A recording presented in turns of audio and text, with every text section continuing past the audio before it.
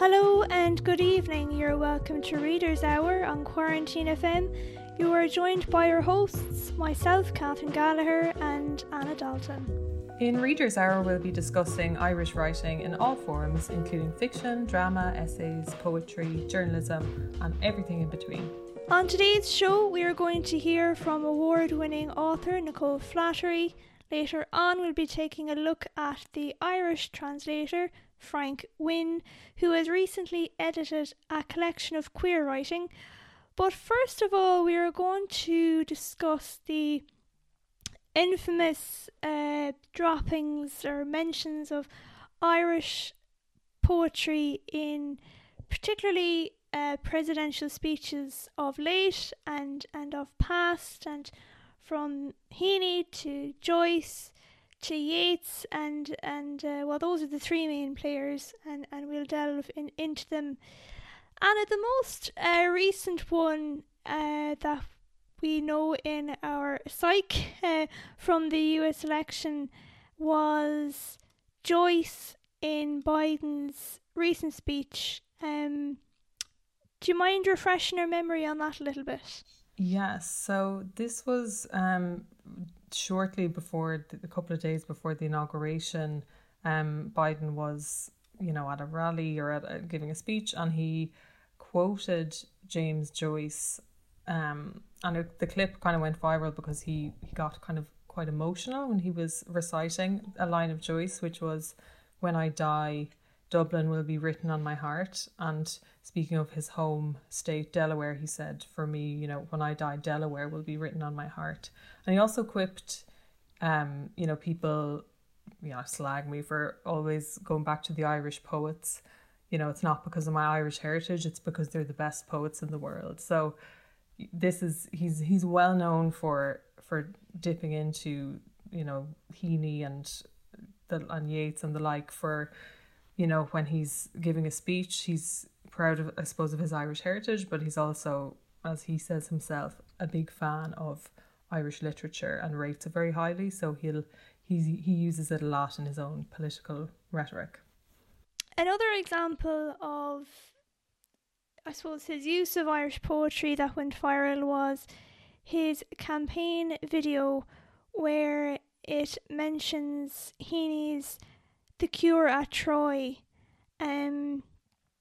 where it says, "History says don't hope on this side of the grave, but then once in a lifetime the longed for tidal wave of justice can rise up and hope and history rhyme." That, and we'll take a look at that poem in full in a moment as well. This poem in particular, it is based off a play.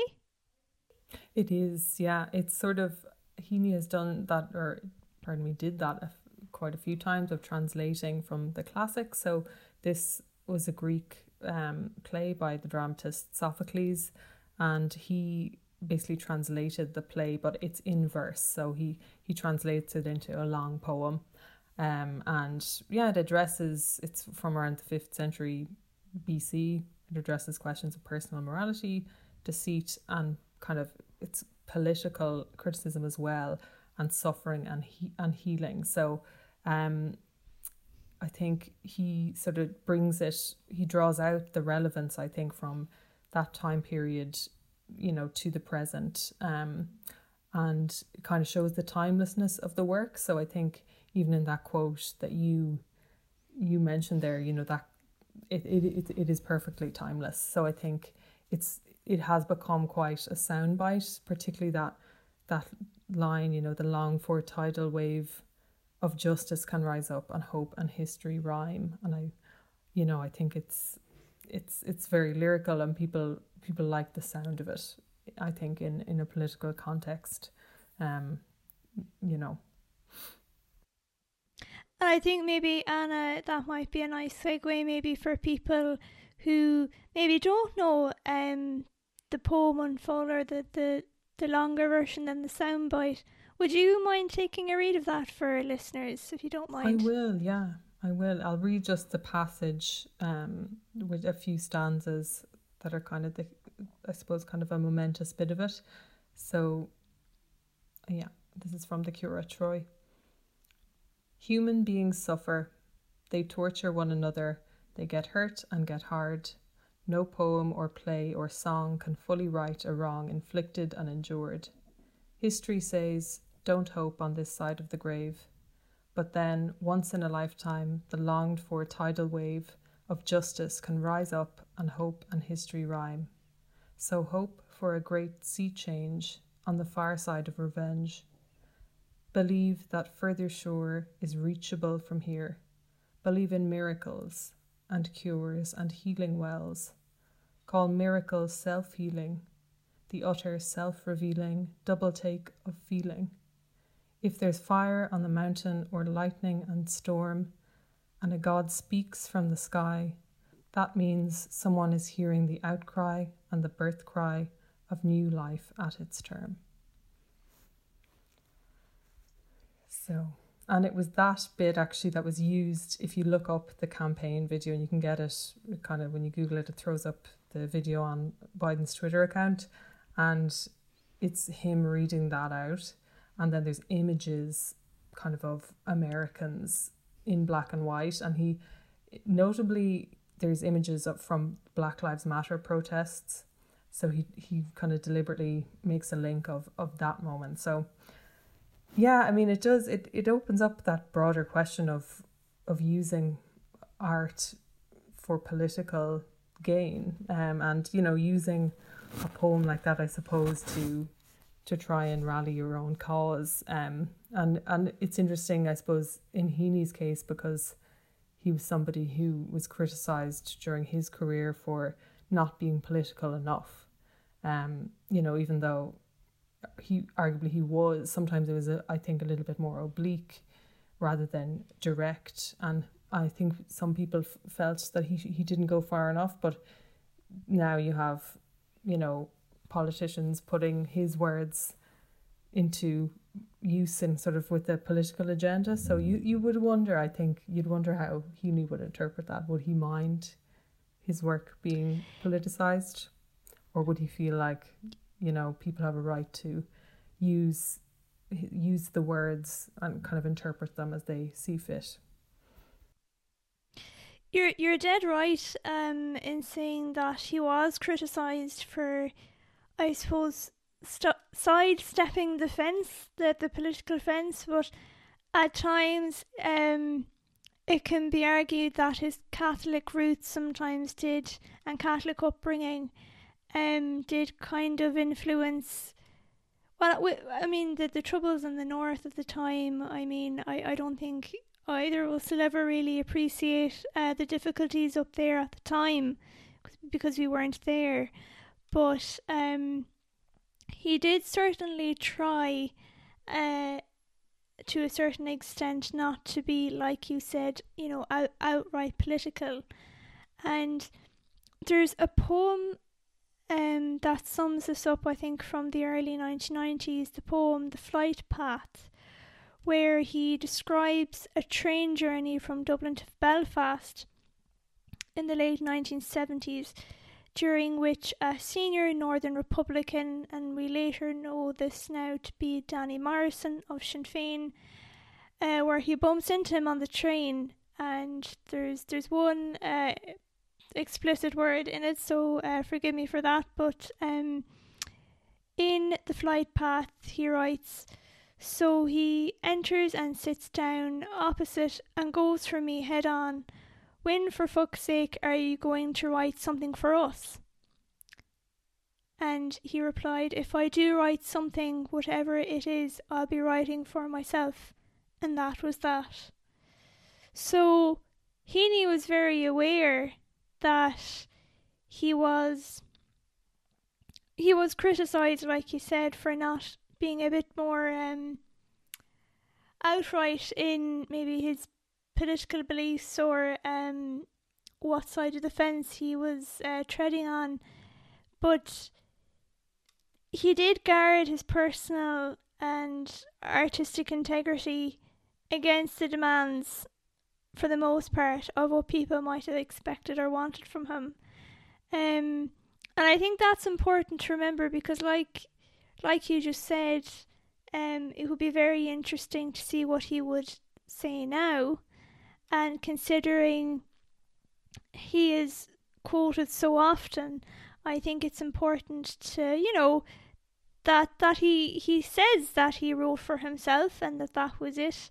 Yeah, of Hope and History Rhyme, that verse has been used quite a lot. Former US President Bill Clinton used it in the run-up to the Good Friday Agreement. Mary Robinson used it on becoming President of Ireland, and it's been used so many times since then. Another, and maybe this is where we might park to a certain extent about Heaney. We might take a look at Yeats in a moment, or Joyce, but Leo Varadkar opted for a less familiar Heaney piece 3 years ago from 1987's From the Republic of Conscience, and it was at their inauguration. Public leaders must swear to uphold upwritten law and weep to atone for the presumption to hold office. And then again, what almost nearly became a meme to a certain extent during COVID.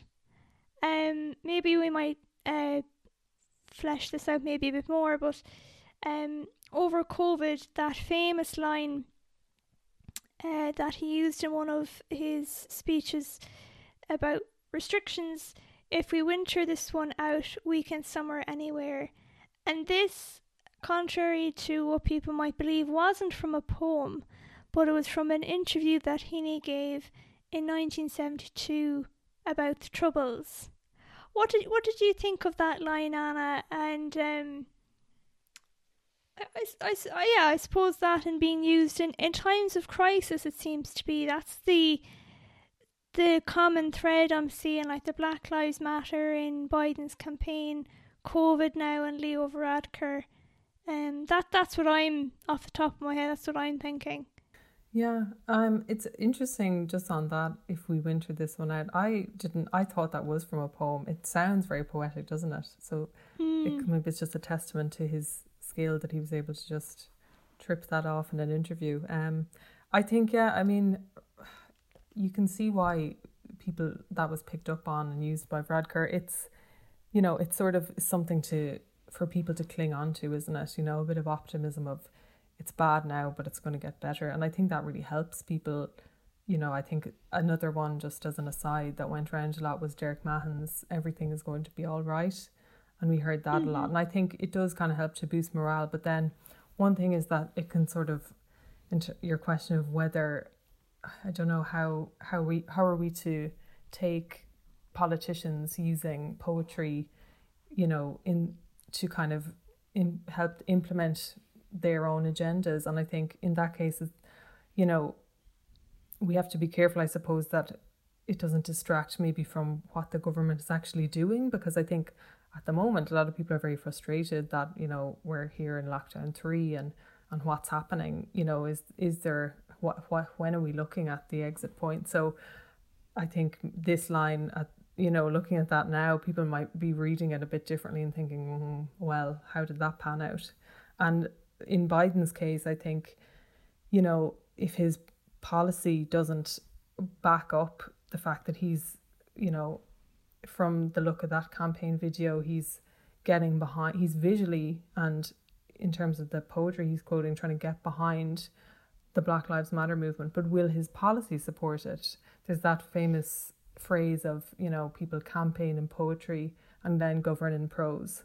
So sometimes, it's all talk. So I suppose you have to keep an eye out. Absolutely. And, Biden was mentioning his Irish roots quite a lot throughout his campaign.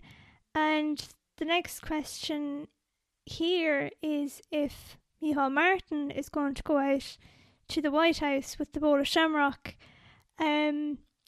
That's the next thing, but there's been no invitation yet as far as we are aware, so it mightn't even happen. And we're not going to get into the debate of whether he should go or not. This isn't a political show. Maybe A View from the Ditch, maybe I might cover that, maybe. But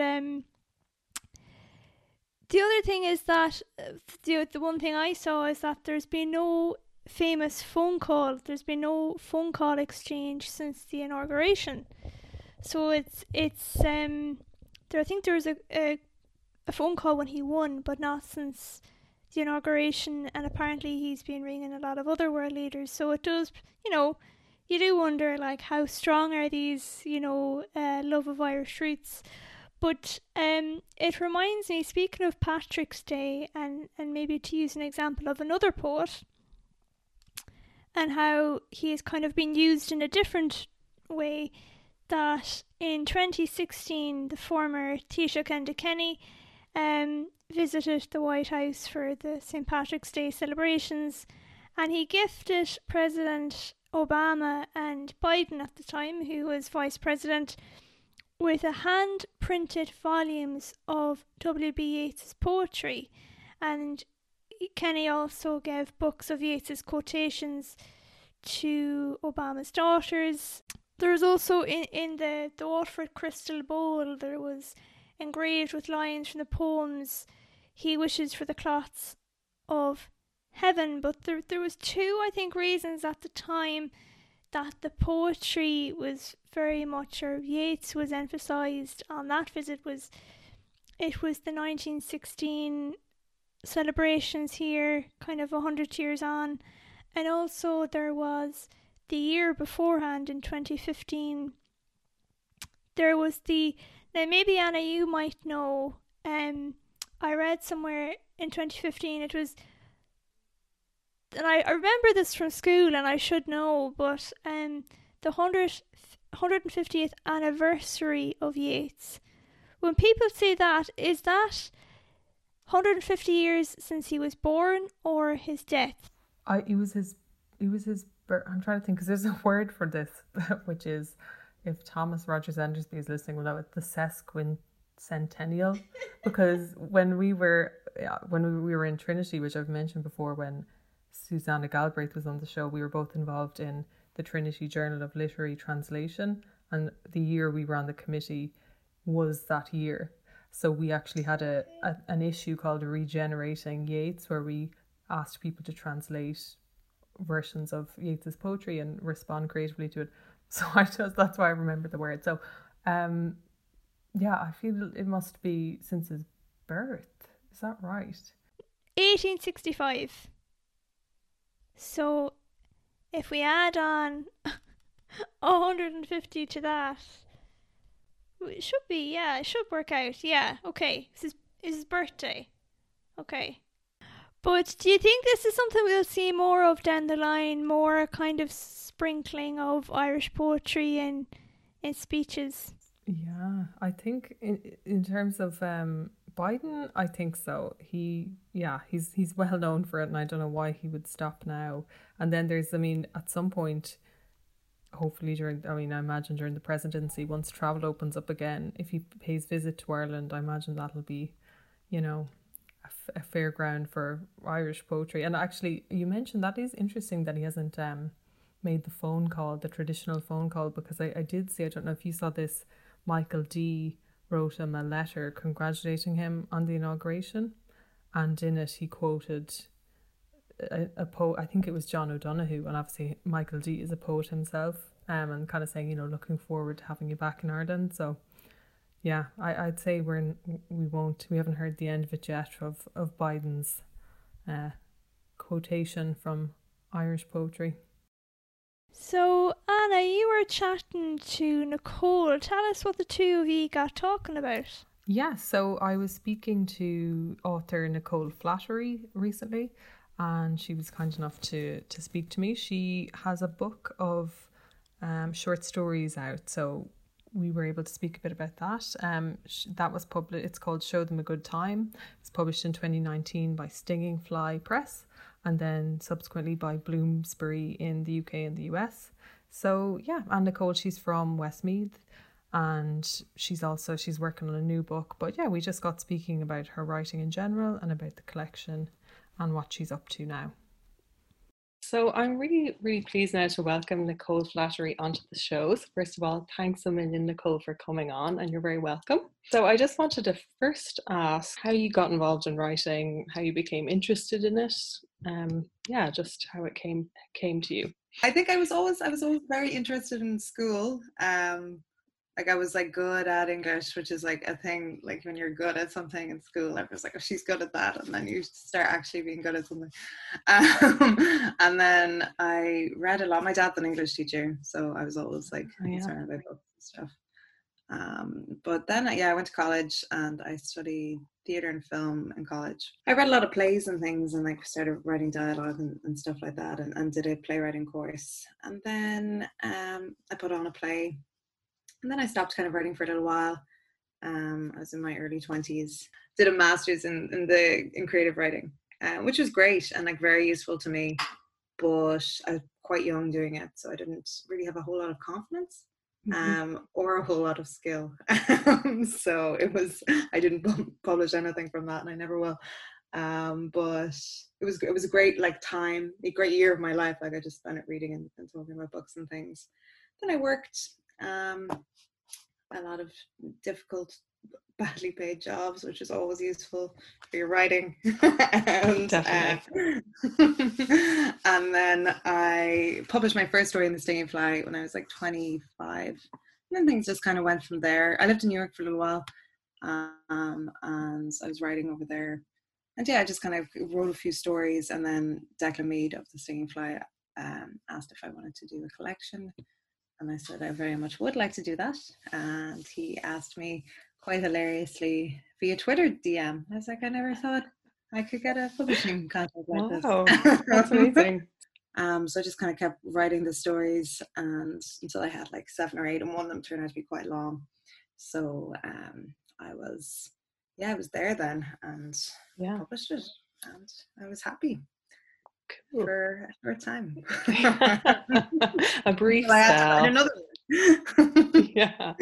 Wow. So that's interesting. You said that you kind of wrote some play, or you wrote a play when you were studying and put that on. Yeah. And then, so how did you move from writing theatre or writing drama to fiction or nonfiction? Yeah. I always read a lot of fiction, and I was always interested in like new fiction. From there, I kind of, when I put on the play, as much as like a brilliant experience as that was, like, and I always think it's a great thing for like young people who want to get involved in writing to start in playwriting or like a fringe show or something, rather than like sitting at home at your desk on your own, because it requires so much of you. Whereas this, it's like energetic and you meet people and things. So I did that, but I'm not a natural. I don't think I was a natural playwright, which is hard for me to admit. But I just had trouble like making something happen on stage, and I was interested in then like in prose itself and just being in control. Really, I was like, I want to do everything. I want to write it and cast it in my mind and do the costumes, do everything. Yeah. I'm a megalomaniac, you know. Yeah, so that was kind of it. I started reading a lot of short stories around that time. I never felt confident enough to try a novel in my 20s, but I thought I could write short stories. Like I was interested in the form, and started reading Kevin Barry and Colin Baird and all the Irish ones. And I think it definitely, it stands to the short stories that you write, that I think you have that background in theatre, because there's the dialogue is so important to the form, and I just think that's something you do so well. Like it's so kind of funny, but it has to be very, I think as well, it's like that precision of language. I kind of got that impression when I was reading your work, like you're definitely someone who doesn't waste words, which I don't know if that's something that maybe is crucial to drama as well, that maybe influenced you. I think so. Like I think that it's a great education reading plays.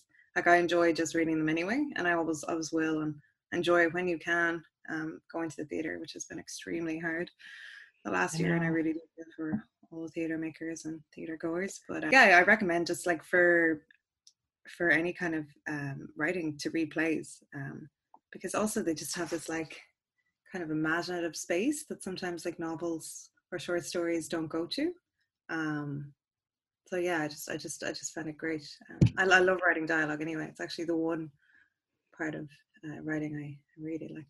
Yeah, but I want actually to circle back to the when you won, because you won the White Review prize, didn't you? And that obviously must have been a big kind of moment to jettison your writing Yeah. early on. Yeah, it was, and it was great because I was firstly very broke, and secondly, I don't know, like I'm kind of like, I'm on the fence about prize culture, and I feel that like prizes kind of firstly are exhausting, and like secondly they're also, I don't know, many books are worthy of praise and they don't all get prizes, and Yes. But on my own personal level, that was a great prize. And it really was, it was just kind of, it gave me a lot of confidence that I didn't have up to that point, and gave me a lot of opportunities, which I also didn't have up to that point, and just made me feel like I was on the right track, or it gave me like a level of security that I just didn't have, Definitely, yeah. It's a really important recognition of the value of writing and of art, isn't it? Yeah. To have someone say, here's like significant amount of money, support yourself, like go and write. Yeah, and it is, and you do need that. You need that support, and like you do, like it's a lonely kind of profession at the beginning, and you need any kind of praise you can get, or any kind of support you can get. So it was brilliant. It was such a good evening. I had a great evening. Like I'm thinking back fondly on any good evening I had in my life in quarantine. I'm like, God, that was good. I know. Maybe back there. Thinking back wistfully. So with The Stinging Fly, was that kind of a publication that you were aware of and you were drawn to that? Or I'm just wondering, because then you've obviously developed like a great relationship with that journal, and that led to your collection. I think that I definitely knew about it from like just reading short stories. So like I knew that like they had first published Colin Baird and like Kevin Barry and Danny McLaughlin, all these brilliant kind of writers. And I think if you're interested in writing short stories, like The Stinging Flies, it's like like the bar in Ireland, certainly. So that was something that was like on my mind, and I'd read it a lot, and I just really admired all the writers that published there and where they came from. And then by pure chance, I got to know the editor. He lived upstairs from where I worked at the time, and he asked to see some of my writing, and he did like one of the stories, and I kind of reworked it, and it was a brilliant process. I really felt that like from the beginning he was a great editor, and Declan Mead's a great editor, so I never felt I was in unsafe hands. Whatever any kind of note or anything I got from them was always fully right. Yeah, it's such a, again, like a really important thing, isn't it, to have somebody willing to kind of comb through and say, to point you in the right direction and give you the time and the space to do that. Because I think a lot of people know that experience of just when you're trying to submit writing and you submit it out into the void and no one ever gets back to you. So when somebody is like doing it back and forth with you, that's, I just think, so valuable. Yeah, no, it is. It's great. And the time and commitment they're giving to it. And I also think it's such an incredibly like underrated skill, like being a good editor, which is just as like valuable as like being a good writer, and takes the same amount of work. If you've got a good one, like a good relationship, hold on to them desperately, never let them leave. I want to maybe talk a little bit about some of the stories in the collection, but I'm just going to embarrass you again by saying that because I read that the collection won a prize in December for the London Magazine. So congratulations, that's great. That's great, because I have like, obviously, like the book's been out since 2019. So I was like, that's me done now. I'm wrapped up. No more prizes for me. And then I was at home, and I just come home, and I won, and it was so good. And then I had like obviously couldn't do anything, so me and my parents were both just like, will we have a drink? I thought really, God, I was like, that's a nice way to end 2020 on. Absolutely. So I wasn't expecting too. So Yeah, because it was Stinging Fly Press, but then it was picked up by Bloomsbury. Is that it? yes, Bloomsbury Yeah, in the UK, yeah, and the US, yeah, yes, nice. which was a good, also a great kind of moment Yeah, when that I when mean that that, yeah, happened. that in itself is huge. And yeah, so in the stories themselves, like I think that's so interesting.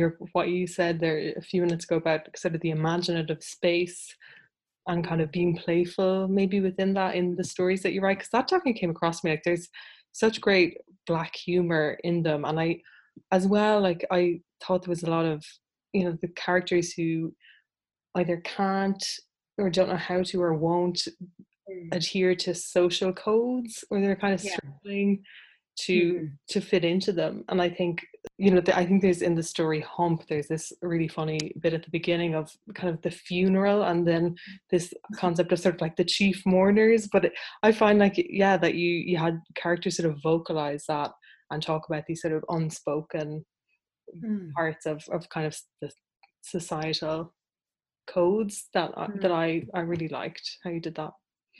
Thank you. It's not an intentional thing. I always laugh at that story because I read somewhere, like it was my first ever published story, and I read somewhere then afterwards, like never start a story at a funeral. Oh And wow. now I'm working on a novel now, and that starts at a funeral. All my books will start at funerals. It's your calling card. Like she's killed them all off. But I don't like, I guess like that it's like a thing that has like come up many times, like these are obviously women who are like feeling like adrift, and kind of at odds, like you said, with like kind of like societal expectations and things. And I didn't have like that specific theme in my mind when I was writing the stories, and I didn't have any kind of set kind of cohesive um ideas, although I like I've always liked story collections that kind of do that. But when I finished the book and I wrote the last story and I read back over it, I was like, no, this is exactly where that's coming from. So it's obviously coming from like some aspect of my own life, which was probably being a woman in my 20s, which I feel like is filled with all these kind of pressures, which are like societal, but also like totally inane, like that you have to like look this way and like do this thing. And like, I don't know, just I guess like if there's a freedom in kind of writing about that, and breaking it down your writing, and you can make I think writing about these things makes them strange, like the idea that you have to do all these things, others it. Yeah, and I think that's so true, that it's when you write about them, and you can, like you said, sort of othering, because I find sometimes in the stories there's almost like a dystopian feel to some of them, to me. And I think there's sometimes like a deliberate sort of sparseness of detail, of maybe not pinning down the specifics of what a town looks like, but just so it almost feels like quite like unsettled, which sometimes, yeah, I found like created like a sinister edge to it. Or also in, say, the story, is it Track, and there's this kind of male ego character, like quite a toxic relationship at the center of it, but you have this like comedian who's obsessed with his career, listening to a laugh track all the time. And I yeah, that was such a good, I don't know, it was quite like a freaky but really powerful commentary, I thought. I just love laugh tracks. Great. I think that like I guess it all comes from like what you like reading or like what you like watching. Like I certainly would think about like films a lot when I'm writing and things. And I like it, like for me, like writing about like a small town in Ireland, there are all like quite similar. Like I feel like if you grew up in like any small to medium town size now, you had a lot of kind of similar experiences. And I like that, like not naming places. I don't know, I don't like that fixed kind of thing. But yeah, I get what you mean there. Yeah, and yeah, that's interesting actually. There's the influence of film Yeah. we talked about, because I don't know if this is, I was thinking of Yorgos Lanthimos The Lobster. I don't know why, but I think, and maybe it's partly because that film was actually filmed in Ireland, wasn't it? But Yeah, yeah, I was yeah. thinking of that at some points for Mm, like the sort of the town and the certain like as well mm, like I think what we were talking about before with this weird mm, societal codes, which is mm. an aspect of that film. But anyway, Yeah, I'm a yeah, big I fan. yeah, so yeah, so I'm am a big I. fan. A Yeah. huge And fan. I love And that film. I do too. And Yeah, somebody who uses black humor in yeah, such a powerful way. yeah, I wanted to mention, yeah, because you'd mentioned one of the stories is longer, so that's Abortion, a love story. And yeah. yeah, I mean, which is such a hugely interesting title to me because it's like immediately kind of quite irreverent, but Mm, it's such a, a subversive story, I think, in a lot of ways about kind of women, young women who, you know, have been exploited by men in different ways, who kind of come together to sort of reclaim their mhm, story. mhm. And yeah, for that one, obviously as well, it was kind of the influence of theater in that one, and you Yeah, almost like stage a play in that story as yeah, yeah, well. yeah. Yeah. Yeah, it was this is the like the really fun thing I wanted to do. So and I was thinking like I just thought of this earlier, but when I was working on these, I was thinking like every single story, I was like thinking of like a different kind of genre. So I was thinking about like for Show Them a Good Time, I was thinking about like the workplace kind of like comedy. And then, for like Track, I was like, this is my romantic comedy. Like I was thinking like, how can you play with genre, which I've always been really like interested in. But this was kind of like Abortion Love Story was like my friendship kind of one. But I knew that like always that I wanted to do a story that was like a play, or have some aspects of a play in it, just because I enjoy reading plays, and I wanted to, and I got to a point where I was like writing and writing and writing, and I was like, where can it go? Where can it go? And I was working with someone, I was working with Colin Barrett on these, and he was reading over my stories for me and giving me feedback or whatever. And he was like, you have to write the play. And I was like, oh no. So it's been really funny to see the reaction to this story, because it's kind of like in reviews and stuff. And yeah, I read all my reviews, and I know I shouldn't, but like some people have really loved it, and then like some people have been like totally confused by it, and like Oh, I uh, loved it. And also, yeah, I think I just wasn't expecting you to stage the play. So I yeah. was just like, oh my God, here's the play. And it's so full. It's so, I don't know, it's such a realized vision. Um, The play could never actually be staged. It's yeah, like I I was was like, this thinking play that. has to be really bad. These two girls are they're difficult. So I don't think the play they come up with would be the best thing ever. But it was lots of like, I really enjoyed doing that. I really enjoyed bringing all the elements kind of together. And I don't know, I would just, for my own like pleasure, like I've always really enjoyed, like even like at a very like basic level, like from like 12 upwards, like watching women like, or reading about women, like female characters like doing stuff like Nancy Drew or whatever, like that, not just about like, I don't know, romance or like whatever. Like I really wanted like them to make something, because just I find doing that myself so enjoyable. Um, I mean, I could probably keep talking about the collection, but I will probably have to move on. So you mentioned that you're working on some. Yeah. So what is that? I'm writing a novel, Ah, cool. and it's going fine. It's been good, because I really had like with the last, not that I can say that anything that the last year has been good, but it's given me a lot of space and time to kind of focus on this Hmm. in a way I didn't when I was like writing, when I was kind of promoting the first book. So I'm hoping I'll finish this year, and hopefully next year. Yeah, So I've never written a novel before. I'm just like way over my head. I'm yeah. like, I spent loads of this time of this book going around like being like, writing a short story is harder than a novel. It is not. I'm a liar. It is not harder. It's so Yeah, much easier. But yeah, it's a process of yeah, self-discovery, yeah. Well, which is meant. I'd say, yeah, I suppose, yeah, it's quite a different muscle and a different vision to try and work out. But oh yeah, You're no, just that's holding a lot in the air, like you're yeah, just hold like and you can't give yourself that kind of sudden way out like you do in a short story. I think, yeah, a lot of writers and artists have said, it has been useful in some ways to have the forced time to just, okay, well, I have to take a look at this now, and you have proper time to do it. But it's also, I'd imagine, it's difficult as well. I find like concentration with the anxious times we live in is also difficult.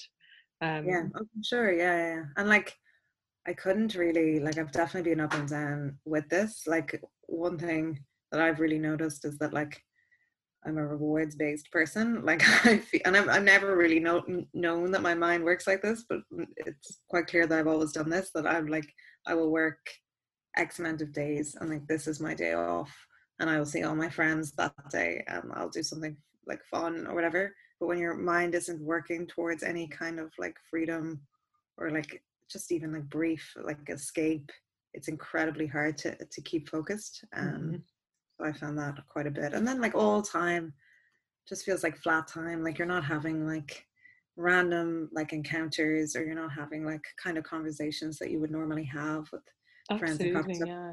You're not able to pop into a gallery or go and see a play or whatever, which that kind of stimulation is so important to your own creativity. Yeah. I spoke to like one or two, I did two like lectures, in one for NUIG and one for Cork or Limerick. And I was just talking to the creative writing students there, and I was curious like about how they were getting on. I think it's a really hard time to be starting to write fiction or whatever, because you rely so much on that like outside like stimulation, or like just overhearing conversations and things. And like, I feel like it's just a difficult time to be finding what you want to write about when like all the world is like just pushing in on top of you. Definitely. It is, yeah. So yeah, I was going to ask you now if you would like to read something for us. I would. So you're going to read from a story from Show Them a Good Time. I am. Okay, I'm going to read from Abortion Love Story to give some kind of taste of what that's like. You will either love it or hate it. When Natasha first entered college at 18, a boy called Patrick, stick-thin, raised Catholic, had attached himself to her. He was her first boyfriend. They were a good pairing because she was a strange person pretending to be a normal person, and he was a normal, well-raised person desperately pretending to be strange. She knew when they left college, he'd get a job in a bank, develop financial ideas. He was the sole link to a life Natasha felt she could never fully be part of. Already she suspected love was over for her. How could you make another person happy? How could they make you happy?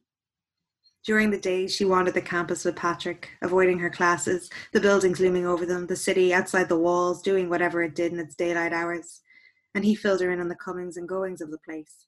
She worried, despite all preventative measures being taken, self-control barriers being rightfully installed, her daily exercise regime producing slick metallic sweat, that she had inherited her mother's weak and crazy personality. Her mind felt like a long trailer carrying a number of cars.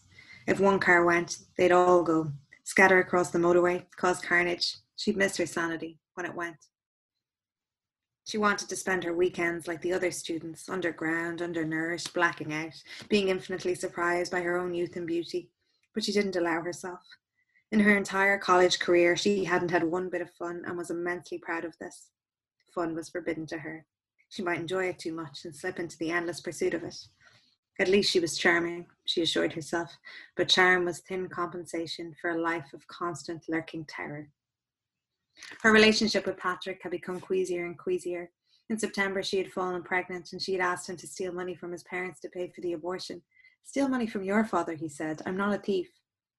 Why are you this way, Patrick? She asked in genuine bafflement. The night before she travelled, Patrick, counting out the cash, looked like he might cry. It's okay if you want to cry, he said to Natasha. I don't, she replied. Not sure if you know this, but I had a very tough childhood, and I've had to overcome obstacles far greater than this to seal my place in the elite college. You don't go to any of your classes. I have a disorder, she said. Anyway, you're only upset because you think you're supposed to be. You don't care about me. He didn't correct her. It was as if he couldn't procure an abortion and lie in the same week. It would have to be one or the other. In the clinic, she sat in the waiting room trying to figure out how she was supposed to feel, wondering who to blame, nurturing her anger. It all happened in a flash. Although she was alone, she didn't feel alone. She felt like a part of a large pantomime dragon made up of other women, a long line of them moving and swaying invisibly through the city. When she returned, she and Patrick stayed together. It was around then she stopped attending college full-time and started using the cotton wool in her ears more liberally. At the weekends, when Patrick went out to clubs, she stayed in his family home and cooked him hearty lasagnas. She bought a special apron. She wanted to look proper, like a girl who would never steal, never have an abortion. The apron was a plastic material, every stain wiped right off. She bought it in the luxury department store. On Saturday night, she watched television in the good living room with his parents, who loved her like an orphan. Patrick arrived home on the edge of Sunday evenings, looking strange, dirty, with that shame he carried on his shoulders whenever he'd been cheating on her. Whoever he'd been sleeping with, Natasha still got an almighty thrill watching him eat those lasagnas. As she layered the ingredients, the red of the mince reminded her of her father's bloody mouth, huge and open at their kitchen table. To calm herself, she often locked herself in the bathroom and counted the perfumes, emerging extremely fragrant. She didn't eat any of the lasagnas, and if Patrick started telling her about the fun he had at the clubs, what a glorious good time it all was, she just stood up and left the room. Afterwards, they had sex, tentatively, lightly, as if neither of them wanted to be involved anymore. On one of their last weekends together, Patrick, a psychology student, said that God had appeared to him in a dream and told him the only real addiction Natasha had inherited from her mother was her addiction to pain. "Maybe God should have diagnosed me before you got me pregnant," she said. Finally, in the college coffee shop, their relationship was coming to a close. She slid a cold lasagna across the table as a symbol of their time together. "I don't like you anymore," she announced. "You don't like anything, Natasha." It was true. One day as a challenge, she set herself the task of writing down everything she didn't like. She filled an entire copybook with her tiny, hateful handwriting. She included the elite college at least 45 times. She included the concept of fun 10 times. She included Patrick 18 times. She shrugged. "Goodbye, Patrick." Patrick tapped his fingers meditatively across his nose, subsuming this rejection into his grand personal narrative within a few short seconds, and stood up. He didn't say goodbye. When he was safely out of sight, Natasha took out the ornate cigarette case in which she kept her cotton wool. She had to be careful she didn't hear any opinions in the coffee shop. She crammed some in her ears and began to cry. Normally, she didn't understand her fellow students' need for melancholy, their high emotional register, shrieking music, and complete lack of composure, like they were auditioning daily for some drama she wanted nothing to do with. She had to keep her emotions quiet and fixed in place, or her whole face would break apart. But this was the end of her first romance, and she was determined to enjoy it. She wept loudly, not knowing herself if they were fake or real tears. She attracted a lot of attention from nearby tables. Her father's false teeth appeared to her that night, their cold porcelain chattering in the silver of her dreams. For once she could hear what they said. "Natasha, don't lose your mind." Thank you. I think that was a great bit to choose, actually. So thank you so much for that. And yeah, just to say thanks again for coming on the show. Delighted to have you. No, it's been great. Thank you. Thank you for including me in Quarantine FM. I'll be listening. So thanks very much again to Nicole for taking the time to speak to me. She's actually off Twitter on a Twitter cleanse at the moment, so you can't find her on there. But if you'd like to read her book, you can find Show Them a Good Time in all good bookshops and retailers, and keep an eye out for her work, which will be coming down the pipeline, a novel that she's working on at the moment. And now for the final part of the show, we're going to look at translator Frank Wynne. A collection of stories he edited has recently been published, but before we get to that, who is Frank Wynne, Anna? Yeah, so this just caught my eye, and I thought, why not spend a couple of minutes talking about him? So Frank Wynne is a translator from Ireland. It translates mainly kind of from French and Spanish. He moved to France in the 80s and discovered a passion for language there, and then kind of began to translate properly in the 90s, and has translated loads of different authors, particularly from French. So authors who's like Sansel, Claude Lanzmann, Thomas Eloy Martinez, Almudena Grandes, so a huge range of authors, and he's earned a number of awards as well, including the Scott Moncrief Prize, the Premio Val Inclán. So yeah, I just thought it was an interesting one because I feel like translation is a side of literature that we often forget about, and the role of the translator. Maybe we don't forget about it, but they're often not in the spotlight. I feel often if you read a book in translation, you mightn't even remember the name of the translator. So yeah, I just thought it'd be nice to kind of to have a look at him. And the reason that he caught my eye is because he has come out with a collection of kind of writing that he's edited recently called Queer, a collection of LGBTQ writing from ancient times to yesterday, which sounds like just a very kind of fun and eclectic collection of writing from Catullus and Sappho, kind of from the ancient end of the spectrum, to Rimbaud and, you know, Maupin, kind of French authors, and much more recent work. So it's a representation kind of particularly, I think, of queer love stories.